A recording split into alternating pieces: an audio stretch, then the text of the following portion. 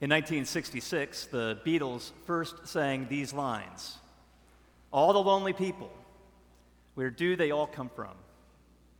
And I'm afraid that they would have even more to sing about today because we are facing an epidemic of loneliness. The number of people who say that they do not have a single close friend has quadrupled over the last 30 years. And it's even worse among young men. The number of men who say that they do not have a single close friend has quintupled over the last 30 years. Nearly 1 in 4 people say that they haven't made a new friend in the last 5 years. And the same number, 25% of people, say that they have absolutely no one to talk to. That's staggering. Now, of course, there's all sorts of reasons for that, and we could discuss the negative consequences of moving from place to place or the impact of social media. Young people text more than they talk, and we know that that, of course, is a poor substitute for real interaction. But the upshot of all of this is that we're living lonelier, more isolated lives, and we know that can't be good. So perhaps I could offer this thought experiment, and maybe this is true to your own experience. Imagine that you've got no money, a horrible job, and a crummy apartment. Now, I realize this might be hitting a little close to home, but bear with me. So you've got no money, a horrible job, and a crummy apartment, but you've got great friends. You'll be happy. But by contrast, if you have lots of money, a terrific job, and an amazing apartment, but no friends, you'll be miserable. You see, the depth and the quality of your friendships determines the depth and the quality of your life. Now, we're in the midst of a series in which we are exploring the ancient and inescapable question, what is the good life, and how can it be lived? And by way of answering that question, we're examining the story of David, which is contained in the books of 1st and 2nd Samuel. Now, the thing that we need to remember is that David was far from perfect. In many ways, he made an absolute mess of his life. And yet, in the midst of all of his successes as well as failures, the story of David provides us with a window into many of the domains of life through which people do find the good life. And so this morning, I'd like us to focus on the theme of friendship as we turn to 1 Samuel chapter 18. And I'd like us to consider, why do we need it, what is it, and how do we get it? So if you'd like, let me invite you to open a Bible to 1 Samuel 18. You'll find the passage printed on page 241 of the Pew Bible. It's also in your order of worship. I'll be reading 1 Samuel 18, verses 1 through 9. As soon as he had finished speaking to Saul, the soul of Jonathan was knit to the soul of David, and Jonathan loved him as his own soul. And Saul took him that day and would not let him return to his father's house. Then Jonathan made a covenant with David because he loved him as his own soul. And Jonathan stripped himself of the robe that was on him and gave it to David, and his armor, and even his sword and his bow and his belt. And David went out and was successful wherever Saul sent him, so that Saul set him over the men of war. And this was good in the sight of all the people, and also in the sight of Saul's servants. As they were coming home, when David returned from striking down the Philistine, the women came out of all the cities of Israel, singing and dancing to meet King Saul, with tambourines, with songs of joy, and with musical instruments. And the women sang to one another as they celebrated. Saul has struck down his thousands, and David his 10,000s. And Saul was very angry, and this saying displeased him. He said, "They have ascribed to David 10,000s, and to me they have ascribed thousands. And what more can he have but the kingdom?" And Saul eyed David from that day on. This is God's word. It's trustworthy, and it's true, and it's given to us in love. Let's begin by considering this first question. Why do we need friends? And the simple answer to that question is because life is hard. Or as my ninth grade English teacher used to say to us time and time again, life's not fair. And we clearly see that in David's own life. If we take a closer look, we see that conflict is the context out of which David's friendship with Jonathan grows. No sooner does David defeat Goliath, the Philistine, when Saul overhears the women of Israel singing David's praises. Saul has struck down his thousands and David his 10,000s.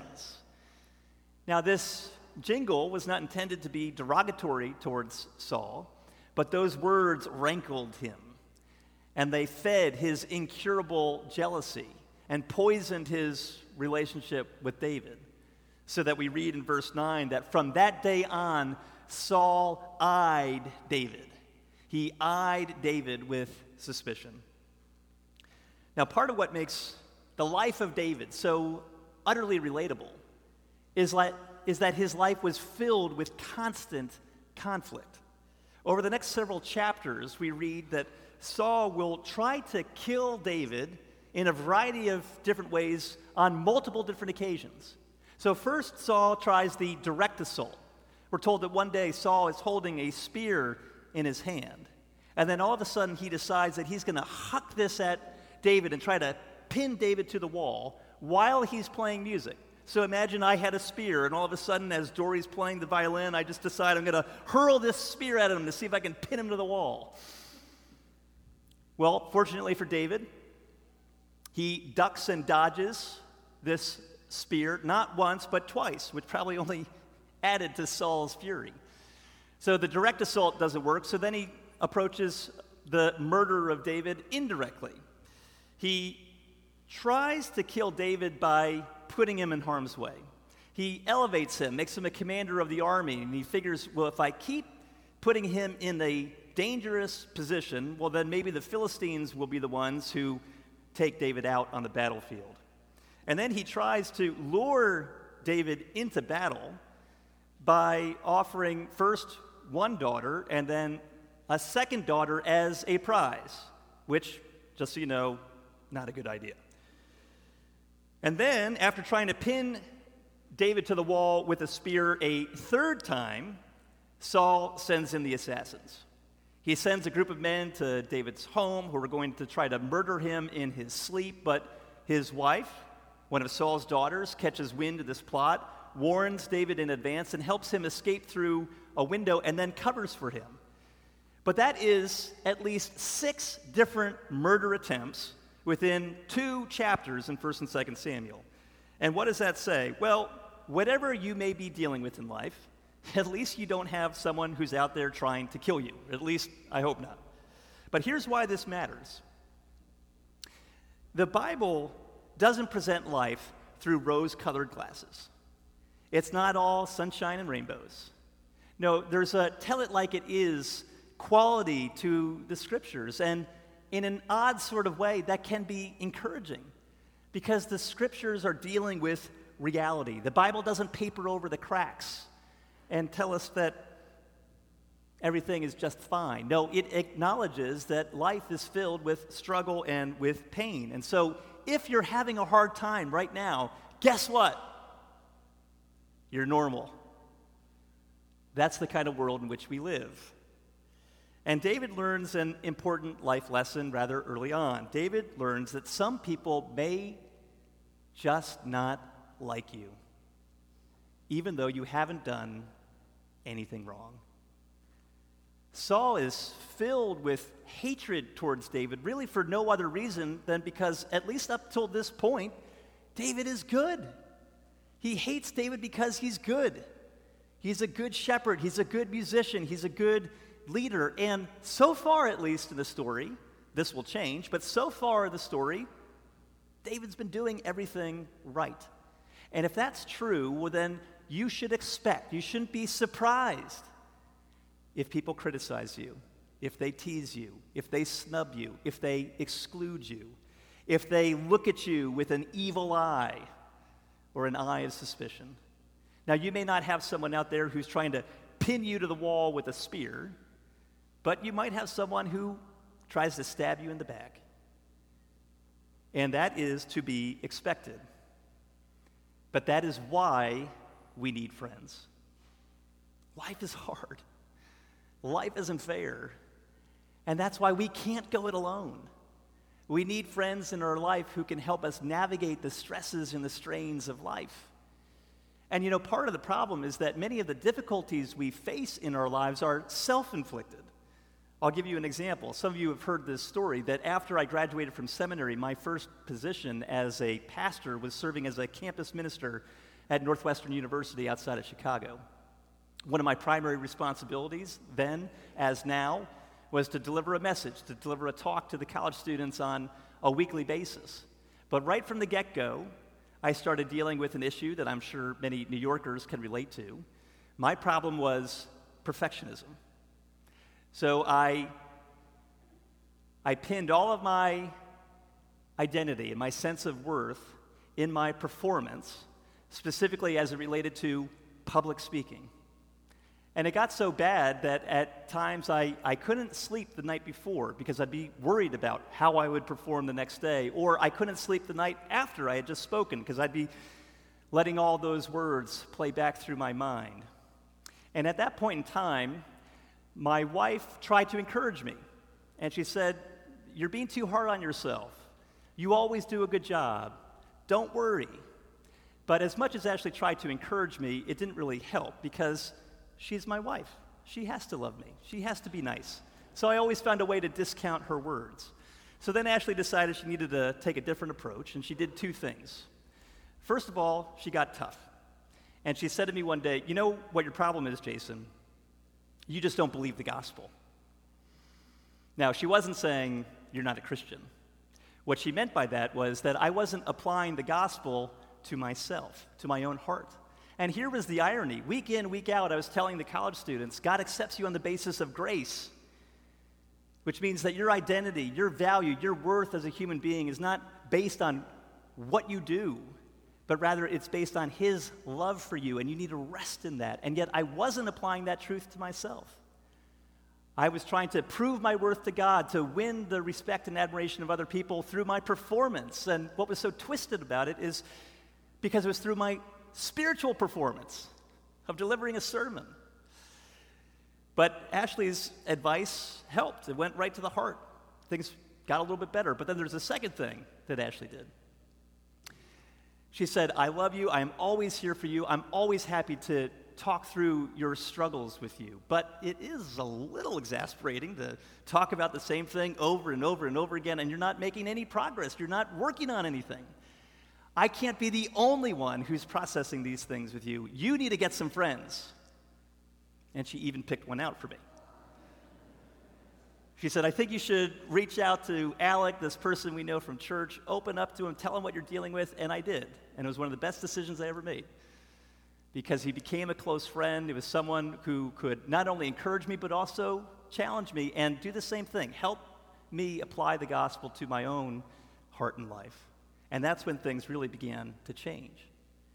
But you see, this is why we need friends. Life is hard. Life is not fair. Some of the struggles we face are self-inflicted. But whether they come from the inside or from outside, we need friends to help us navigate the stress and the strain of life. But if that's why we need it, what is friendship really? Well, in 1960, C.S. Lewis wrote a famous little book called The Four Loves, based on 4 Greek words that describe 4 different kinds of love. And you could translate those 4 words into English as affection, friendship, eros, and charity. And the chapter on friendship might be the very best that there is out there. And here's one of the things that Lewis says. He says that ancient people considered friendship to be the highest and the best, the happiest and the most fully human of all the loves. And yet we modern people tend to ignore it, which means that friendship is the one love that you are least likely to experience. And perhaps we see that being borne out within our culture right now. Friendship is not only rare, but it's also exceedingly difficult to define.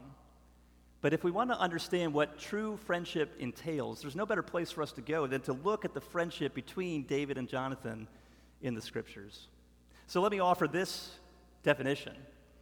Friendship is a shared bond that arises from a deep unity of spirit and a common purpose. So friendship is a shared bond that arises from a deep unity of spirit and a common purpose. Friends see the same truth. They travel the same road toward the same destination. Or to put it differently, you could say that friends share a common spirit, a common commitment, and a common vision. And we see all those aspects of friendship in the dynamic between Jonathan and David. First of all, they shared a common spirit. The first thing we're told about Jonathan is that the soul of Jonathan was knit to the soul of David, and Jonathan loved him as his own soul. C.S. Lewis said that friendship is born the moment that one person says to another, "What? You too? I thought I was the only one." See, friends see the same truth. And that cultivates this deep unity of spirit. Jonathan recognized a kindred spirit in David, and then he struck up a friendship with him. And friends, therefore, are not afraid to share their inmost thoughts or feelings because they know that the other person, even if they don't see things exactly the same way, will understand. And so friends share their secrets. They're willing to be completely open because they do not fear that the other person will hold anything they say against them. So Jonathan and David experienced this knitting together of their souls. Jonathan loved David as his very own soul. But let me address one common question that comes up when we read this text before we move on. Some people read a passage like this and a description of friendship like that, and they assume that this relationship must be a sexual one. But let me just say, that would be to impose a modern reading on a very ancient text.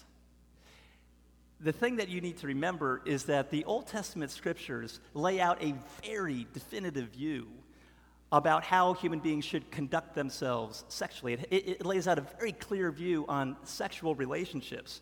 And you can be sure that if there was anything inappropriate about the relationship between Jonathan and David, then the very same narrator of 1 and 2 Samuel, who in just a few chapters later will blast David for his affair with Bathsheba, would be sure to tell us if anything was amiss in this relationship as well.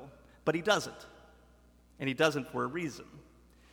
You see, the fact that some modern readers tend to assume that this relationship was sexual probably just goes to show how little modern people value and how few modern people experience true friendship, especially perhaps male friendship among men. But with that said, it's clear that Jonathan and David share a common spirit, but then secondly, they share a common commitment. Now, we may not like it, but friendship often entails obligations.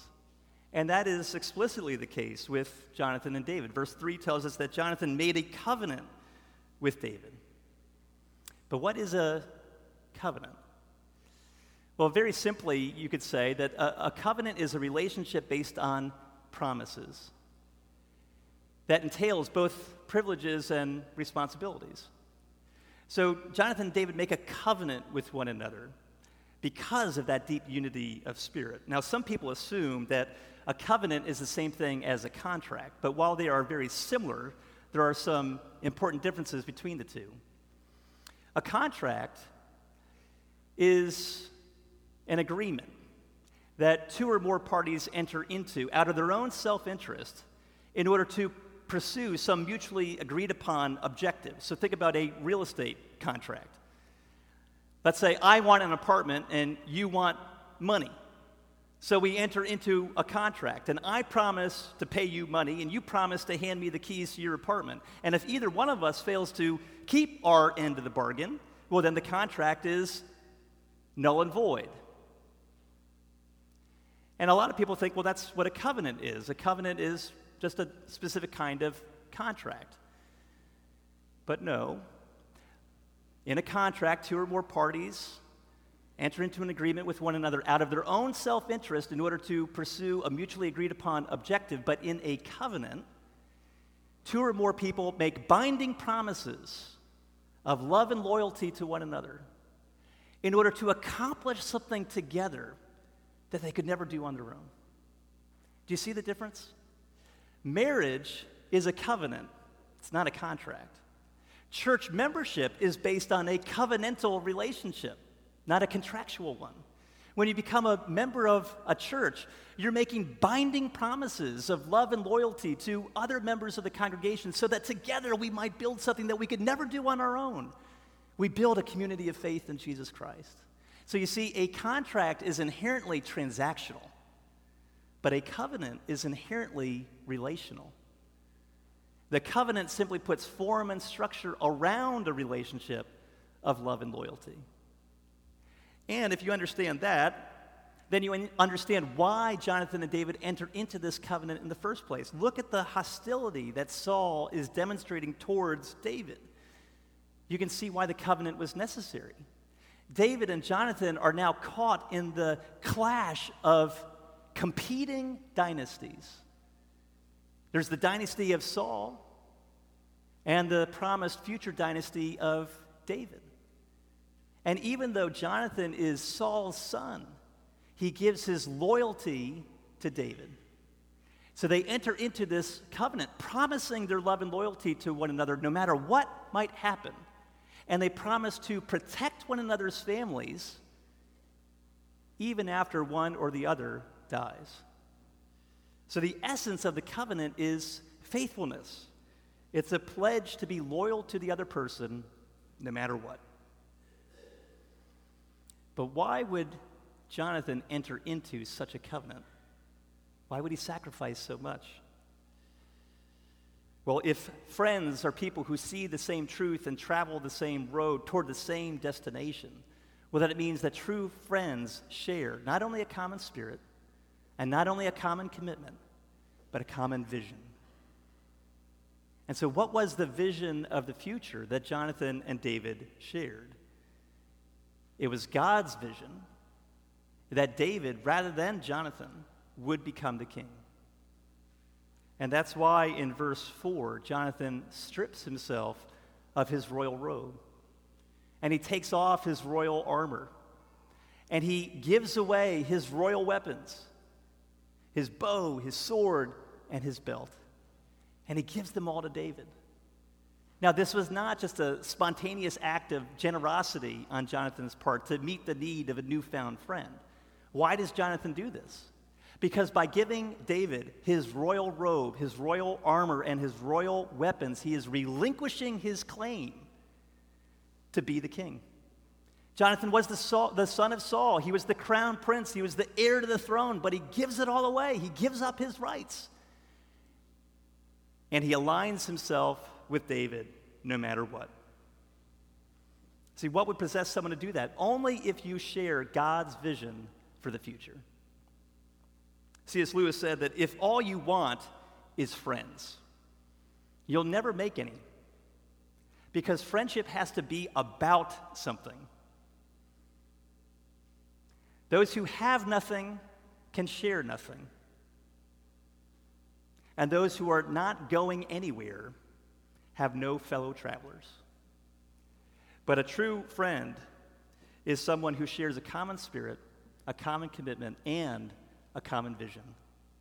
And there is no greater journey than traveling down the same road with others towards the new heavens and the new earth that God has promised, and to help prepare others to appear before the throne of God itself. But if that's all true, how do we find friends like that? It's important to see that friends share much in common, but unity does not mean uniformity. If you are exactly like your friends in every conceivable way, well then how could your friends ever challenge you or push back, call you out, help you see things differently. See, unity is not uniformity. And in fact, through friendship, what we need is unity in diversity. One of my proudest moments as a campus minister at Northwestern years ago was when one student in our ministry turned to another and said, "You know what? We are really different from one another, but we can still be friends." And that is the key. Proverbs 27, verse 17 says that as iron sharpens iron, so one man, so one person, so one friend sharpens another. And that's an important corrective to our modern conception of friendship. As modern people, we tend to think that the essence of friendship is non-judgmental acceptance. We should just accept our friends as they are and affirm all of their desires.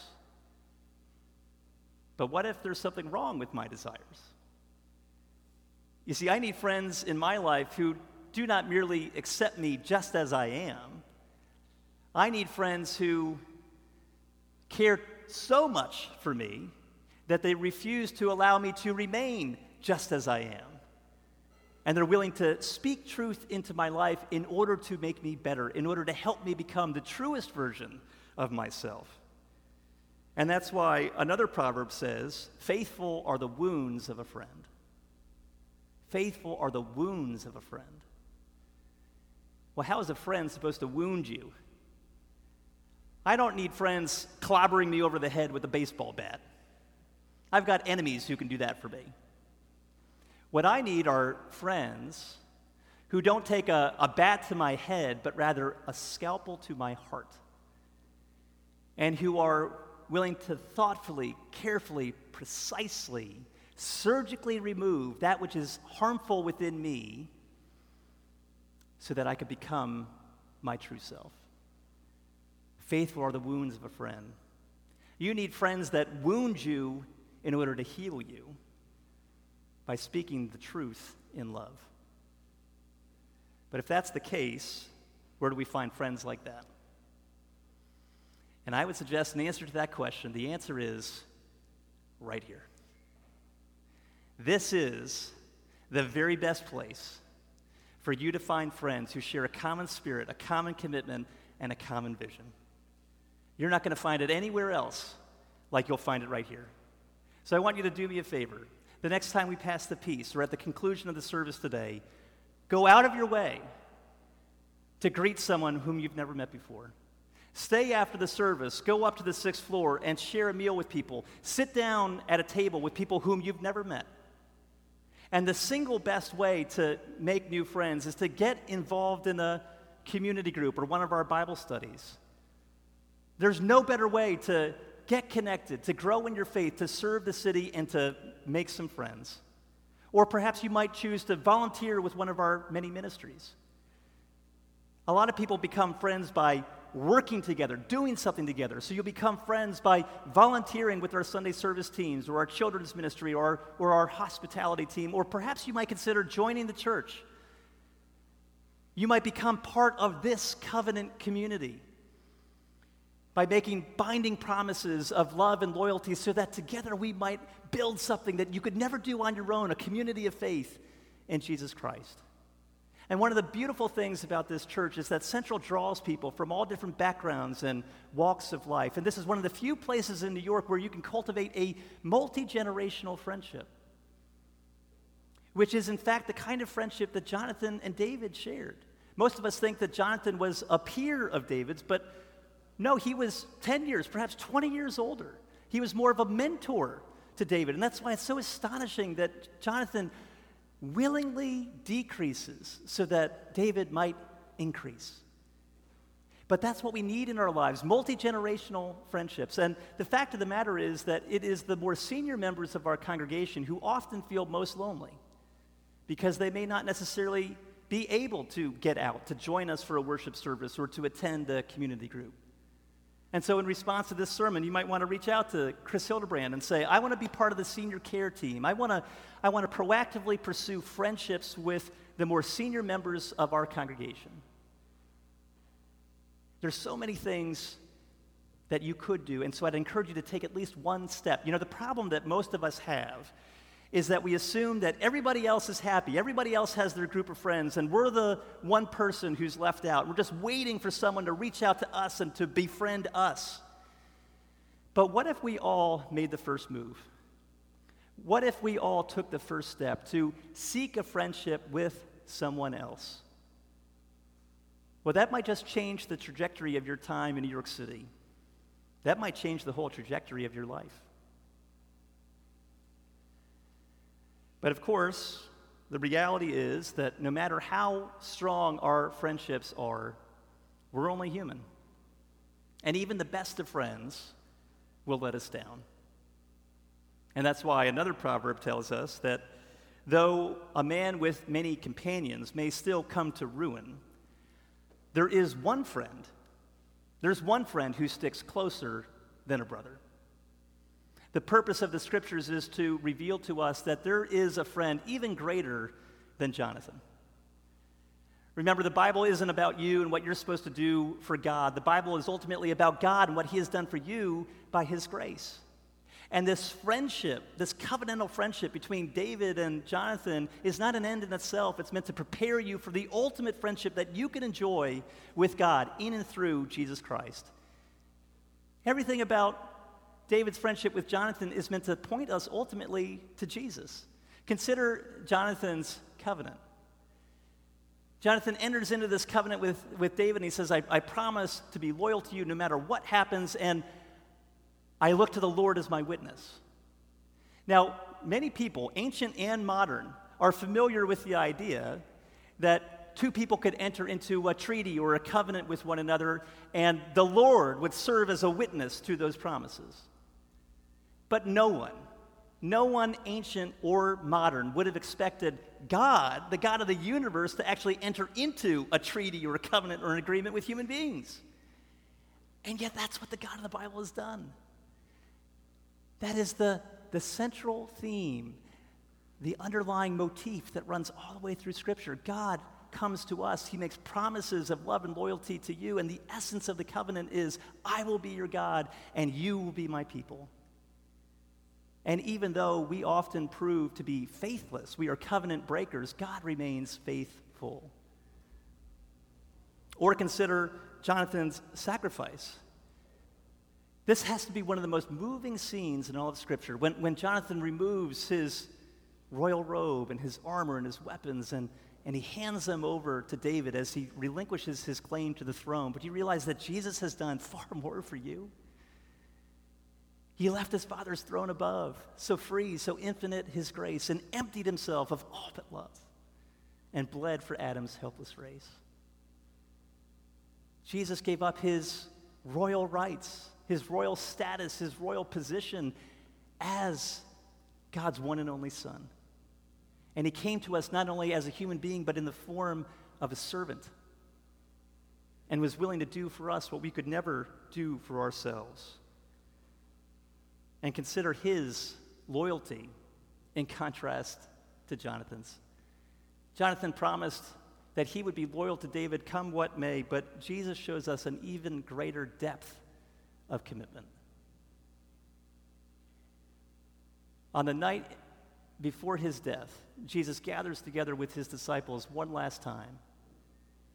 And even though he knows that moments after this, Judas is going to betray him with a kiss, Peter is going to deny ever knowing him. The rest of the disciples are going to abandon him and desert him in his greatest hour of need, even though he knows that's coming. Jesus says to them, and to all of us by extension, I'm not going to call you servants any longer, because servants don't know what their master is doing. From now on, I'm calling you my friends, because everything that I've heard from the Father, I've made known to you. Do you see that? Jesus opens his own heart to us. He shares his inmost thoughts and feelings. He doesn't hold anything back. We were on the outside. He brings us into the inside, into the very heart of things. And he tells us that there is no greater love than that one person should give up his life for his friend. Jonathan was willing to risk his life for David, but Jesus actually lost his life for you on the cross. Aristotle once said that it would be impossible for a God to be friends with human beings because they're too dissimilar. He said for a God to become a friend of a human being would be like a man becoming friends with his tools. But that's not the message of Christianity. You know, the message of the gospel is that the God of the universe has gone to extraordinary lengths in order to transform you, a stranger to his promises, into a friend. The whole message of the gospel is about what God has done to make you his friend. And even though you have failed, Jesus bears those failures. Even though you are faithless, he remains faithful. And if you have Jesus now as your friend, then you go out in the world with strength. And with that strength, then you can proactively seek to be a friend to others rather than waiting for them to be a friend to you. And if we all did that, then I think we'd all be a little bit less lonely. Let me pray for us. Father, we thank you that this table enables us to renew our friendship with you. This is a covenant renewal ceremony. And so we pray that as we eat the bread and drink this cup, we would be reminded of the promises that you have made to us as you have bound yourself to us with love and loyalty. And help us, therefore, to renew our commitment to you as we receive your friendship. And then with the strength that your friendship provides, we strive to become ever better friends to one another. Give us the grace to do that. Through the strong and powerful name of Jesus, we pray.